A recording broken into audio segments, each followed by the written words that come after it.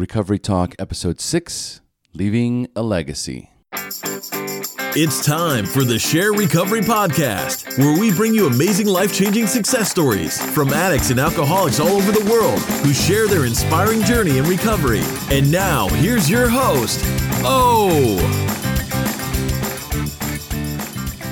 Hey everybody, welcome to another episode of Recovery Talk, brought to you by the Share Podcast. And today we're going to be talking about leaving a legacy.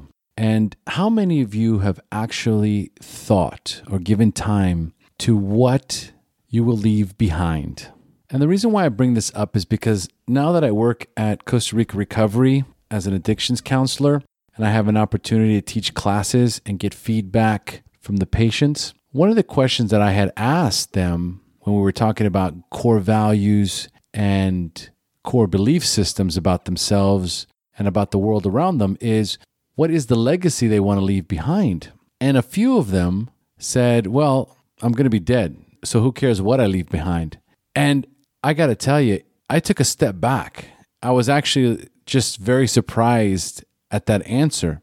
But then if I think about it, and I go back in time and I think about what it was like when I was using and what it was like when I first got clean and sober, and I spent so much of my time hating myself, so much guilt, shame, and remorse, so much wreckage, no self-esteem, no self-worth, and there was a big part of me that just wanted to die.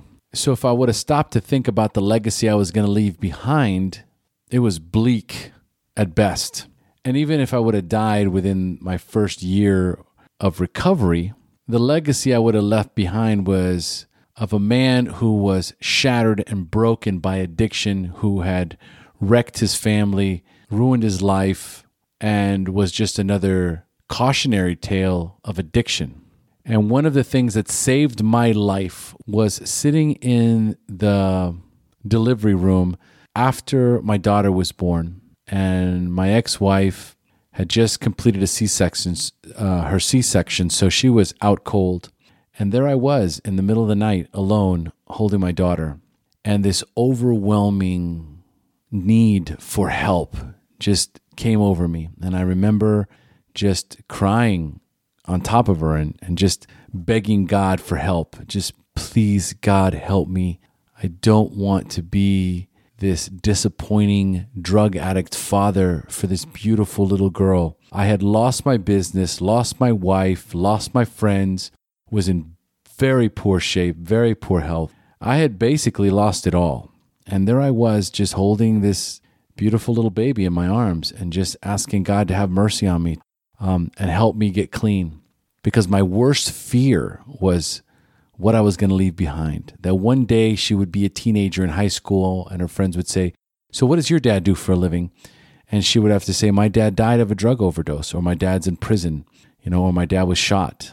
And these were the thoughts that were going through my mind. So if you would have asked me, what is the legacy I want to leave behind? I don't know if I would have been able to project something positive.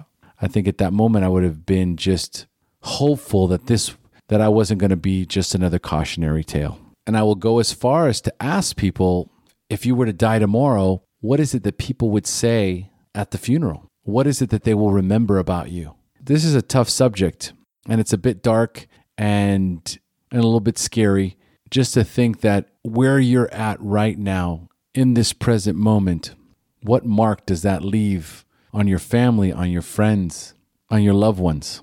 So if I would have died right there in early recovery, that is the legacy I would have left behind for my daughter. And I just wasn't prepared to do that.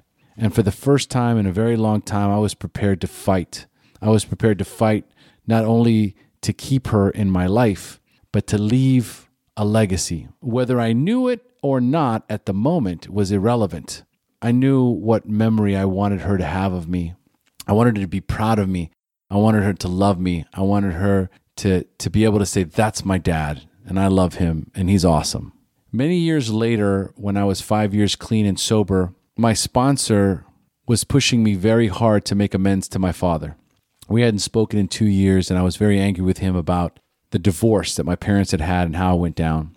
So I was angry, I was bitter, I was resentful, and I didn't speak to him. And, my sponsor kept pushing me to make amends. That was on my list of amends that I hadn't made yet.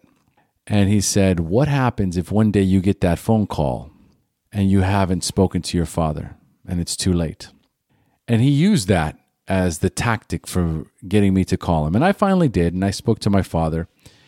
And the minute I got on the phone with him and we started talking, it all just dissipated. It all just went away. And I started crying, and we connected all over again. And my dad immediately booked a flight to come see me in Costa Rica. That's how fast things changed. He came here to spend 2 weeks with me. He ended up spending 2 months with me. And we had one of the most amazing times ever. It's a time in my life that I'll never forget. I took him with me everywhere. And I was just so grateful, and I thank my sponsor for that. And then a year later, I get that call. I get that call that I never would have expected. My dad was only 66 years old. And I get the call from my sister, and she's crying on the phone. And she said, "It's Dad." And we both started crying. We broke down, and she said, "Oh, I need you." At the time, my sister had just given birth. She had 2 children, my 2 nieces, and there was no way that she was going to be able to take care of a newborn and my dad. And my other sister is one of us and did not have the coping skills to do this. She goes, "I went to go see Dad, and the house is a mess, and I need you. I can't do this alone." So I quit my job, I put the brakes on my life, and I took care of my dad for the last year of his life. And as painful as it was to watch my dad go through what he went through and then ultimately pass away, I was the one who took care of him. I was the one who fed him. I was the one who took him to the doctors. I'm the one who programmed his pills. I'm the one who suffered the most. And I don't regret a moment of it. And I remember the words that were said at his eulogy and how many people love my father. So as you listen to this recording and you look at where you're at in your life today, and you ask yourself, how will I be remembered? What is the legacy that I will leave behind? And if you're anything like me, where I was in my life 14 years ago, that is absolutely not the legacy I wanted to leave behind. And I had a choice. I could either fight and do whatever it takes to change the trajectory of my life, or I can just give up and just say, well, I'll be dead anyway, so who cares? I don't care who you are. And even if you say that, I choose to believe that nobody wants to leave a legacy of wreckage behind them. So the question you have to ask yourself right now is, how do I want to be remembered? And what is the legacy that I want to leave behind? The thing is, the legacy I want to leave behind is the legacy I'm going to leave behind. And if you were to ask any one of my friends, what do you think about O? They would tell you, he's a loving, caring husband, son, father, a man who gives, a man who cares, a man who's dedicated his life to recovery, a man with values, who has character, who has spiritual principles. I live my life today the way I want to be remembered. Every single one of us is a beautiful child of God and has an opportunity to leave an amazing and beautiful mark on this earth. Think about how you want to be remembered. And if you aren't already that person, become that person. So I'll end with this quote. Carve your name on hearts, not tombstones. A legacy is etched into the minds of others and the stories they share about you. Shannon L. Alder. HP, baby. So thanks again for joining us on another episode of Recovery Talk. And for those of you that would like to participate in the Share Private Group, go to Facebook, go to the search bar, type in Share Private Group. Share is spelled S-H-A-I-R. The group will pop right up. Click on the join button. We'll add you immediately. Become a part of the solution. And if you're listening to this episode for the very first time and you haven't heard any of the Share podcast stories because they're an hour or an hour and a half long, do yourself a favor.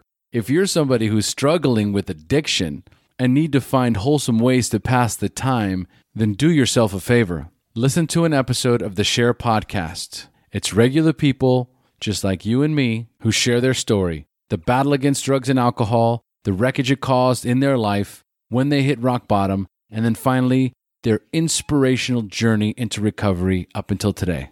Sharing helps addicts in recovery. HP, baby. Thank you for joining us on the Share Recovery Podcast. To check out the show notes page on this interview or to thank our guests for sharing their story, go to www.thesharepodcast.com. While you're on the website, don't forget to sign up for our free newsletter to stay up to date on the latest news, podcasts, and interviews. Want to be one of our guests and share your story? Then go to our website and click on the Share Your Story button. We share our inspiring recovery stories every Tuesday, so subscribe to our show on iTunes or Stitcher Radio to get your free weekly download. We'll see you then. The opinions shared on this show reflect those of the individual speaker and not of any 12-Step Fellowship as a whole. And though we discuss 12-Step recovery and the impact it had in our lives, we do not promote or endorse any 12-Step Anonymous program.